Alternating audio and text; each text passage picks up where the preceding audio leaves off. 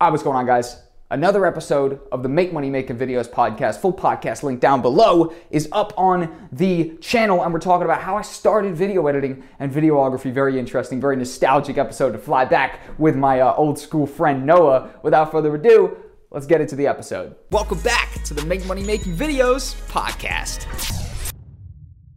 It's crazy because that's how we started editing, was to do with Call of Duty. Yeah.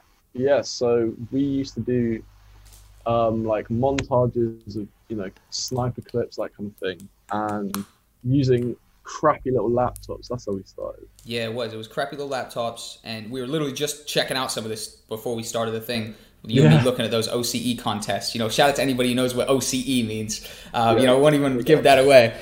Exactly. So we started editing in Call of Duty. It's not official editing at all. You know what I mean? No, we literally just well, for me at least, it was downloading Sony Vegas. And looking up YouTube tutorials of, okay, so this guy how did he do that weird transition? Google. And you try to describe the transition, look it up, you try copy exactly what they do, and then just implement it into yours. And that's how you learn that's how I learned to do keyframing, sync into music, all that stuff. And I never really thought of it as learning. It was just something that I wanted to do. It was just kind of like a fun little hobby to make these videos. Dude, I say this all the time. I say by the time I knew how to edit, or by the time I realized what I'd done, it was too late. I already knew how to edit. You know what I mean? I wasn't thinking about it I'm going to teach myself how to edit, and then in 9 years I'm going to be a freelancer. It was not thought out at all. Neither of us were thinking. It was just by the time we knew how to edit, we sort of just knew how to edit. It was there's never a phase where I was like, okay, now I need to learn how to edit. It's kind of it just gradually did it itself. Yeah. It was a natural progression, I think is a good way to describe it, because it was just fuck it, we're interested in this thing. We do it every day. It's obviously a topic at school and stuff like that, showing each other the edits and stuff. And then you naturally, start showing your friends, competing with your friends and shit like that. Yeah, and then showing off some bragging rights. Yeah, exactly. And that progressed naturally. So it's boom, right off the bat, we started with the Call of Duty and everything like that. And that would just literally progress until, what it is now, a freelance career that we're making money off of it. Both of us, don't work regular jobs. We go out there and we film videos, we edit videos, whatever the case may be. But it's it's just that natural progression from the editing. And, there was something in the middle there, with the whole TQ9 channel and everything like that, which obviously built a foundation of client interaction and stuff like that. Yeah. Talk a little about the TQ9 TV channel. There's people watching this who, they're very in the loop with my channel, and they've heard me talk about it heavily. But give an explanation of what TQ9 TV was. Well, first of all, I'll take it back to when I first got a camera. So my girlfriend at the time, she had a Canon 600D. Yep. And she was around mine, and she brought it around. We took some pictures. I'd never used a digital camera before. Yeah. And it wasn't even that good quality. It was 1080p or something. But, it was. It wasn't 4K or anything. I remember. No, it wasn't 4K or anything. And I just remember looking at the screen. I was like, I want the camera. And at first, it was to take pictures. I didn't even think about videos. Yeah.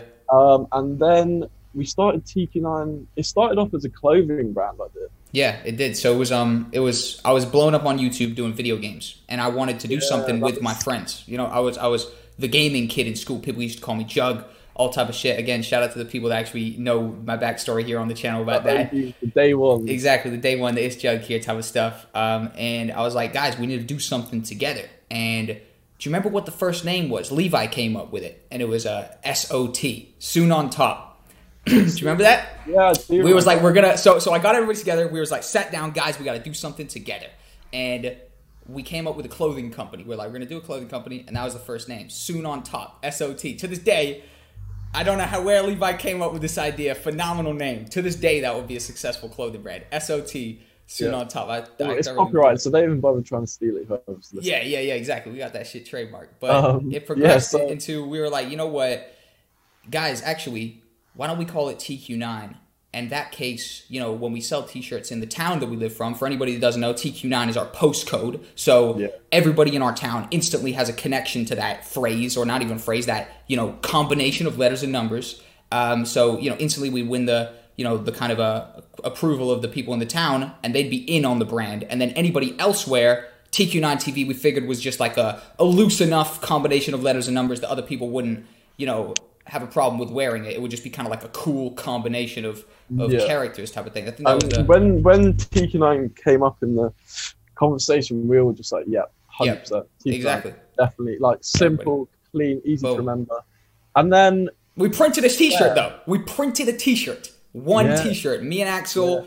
So Levi made the design, and me and Axel took the design. We went over to Torquay on the 40-minute bus ride, went to some fucking, random off-branch printer or some shit, off backstreet printers, and we got one t-shirt printed. It cost was it 4 pounds or 8 pounds? I don't know. I think me and Axel went halves on it. It was a minuscule number. Hilarious that we even went halves on it, but just for the sake of going halves on it, we went halves on the 8 pound of the 4 pound t-shirt, and it said TQ9. And that t-shirt, I had it up until a few months ago, and I think my brother fucking lost it. Yeah, we printed a couple after that and shared it around. But No, we didn't. We only ever printed one, and then we bought like 40 white t-shirts that we said we were going to print on in the future. We all went halves on about 40 white t-shirts. And bro, remember, we had, a few of us had it, because then we 3D printed it. Oh, no, not 3D printed it. We printed it at the graphics suite at school, remember?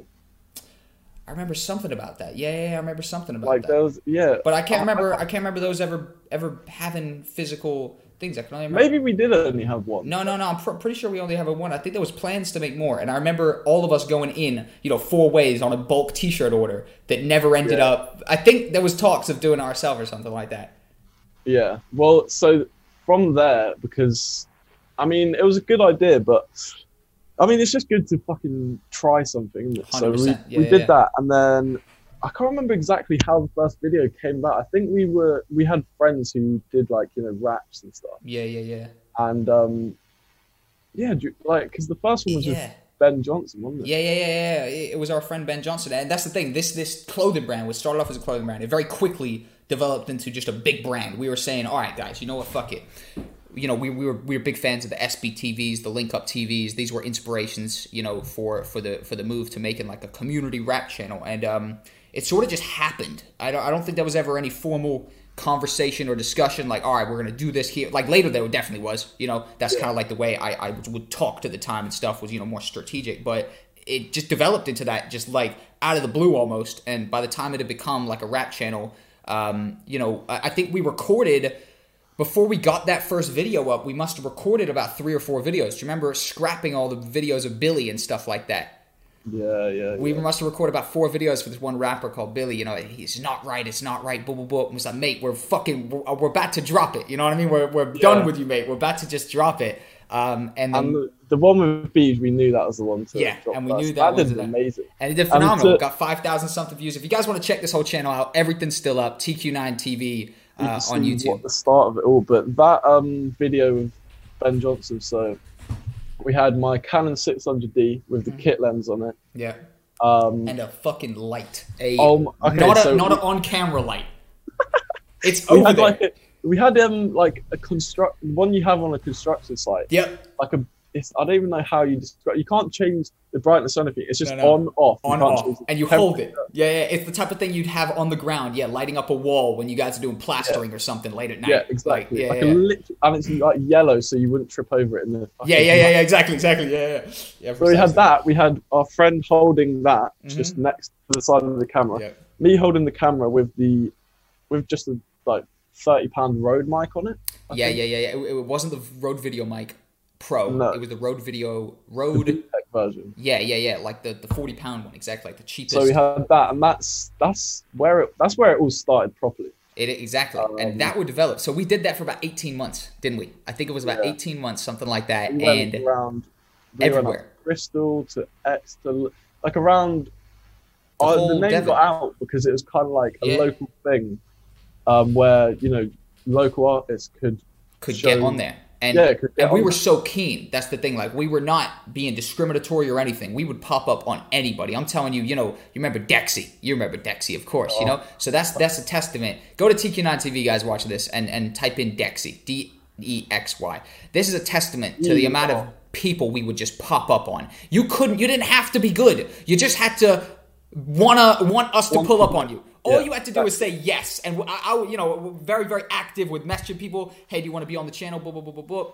And, you know, we must have popped up on 50 different rappers or something like that. And we literally just did it all for free. No travel, nothing. We just wanted to do film these things. Exactly. And we wanted to do it. And that would act as like the foundation for you and me turning TQ9 from just a random rap channel. Eventually, you know, we started with about 4 or 5 people. Eventually, it would just be me and Noah with, you know, there not really being a role for anybody else who wasn't necessarily a media person. The way it started was trying to incorporate everybody. And, you know, you realize that, you know, it's not really kind of possible. And we would kind of turn that into TQ9 Media, which is now what it kind of formally is. So that progressed from a rap channel, which was like just a fun hustle of all of ours, would pop up everywhere. You know what I mean? It would be 5 of us going to shoot or 2 of us going to shoot. Literally, whoever was around that day, you know, that we could round up to bring out to the shoot, you know, would come to the shoot. And it was a joint effort building this channel. And, you know, it blew up. You know, what's the most views we got on the Facebook? 50,000 views or something, 25,000 views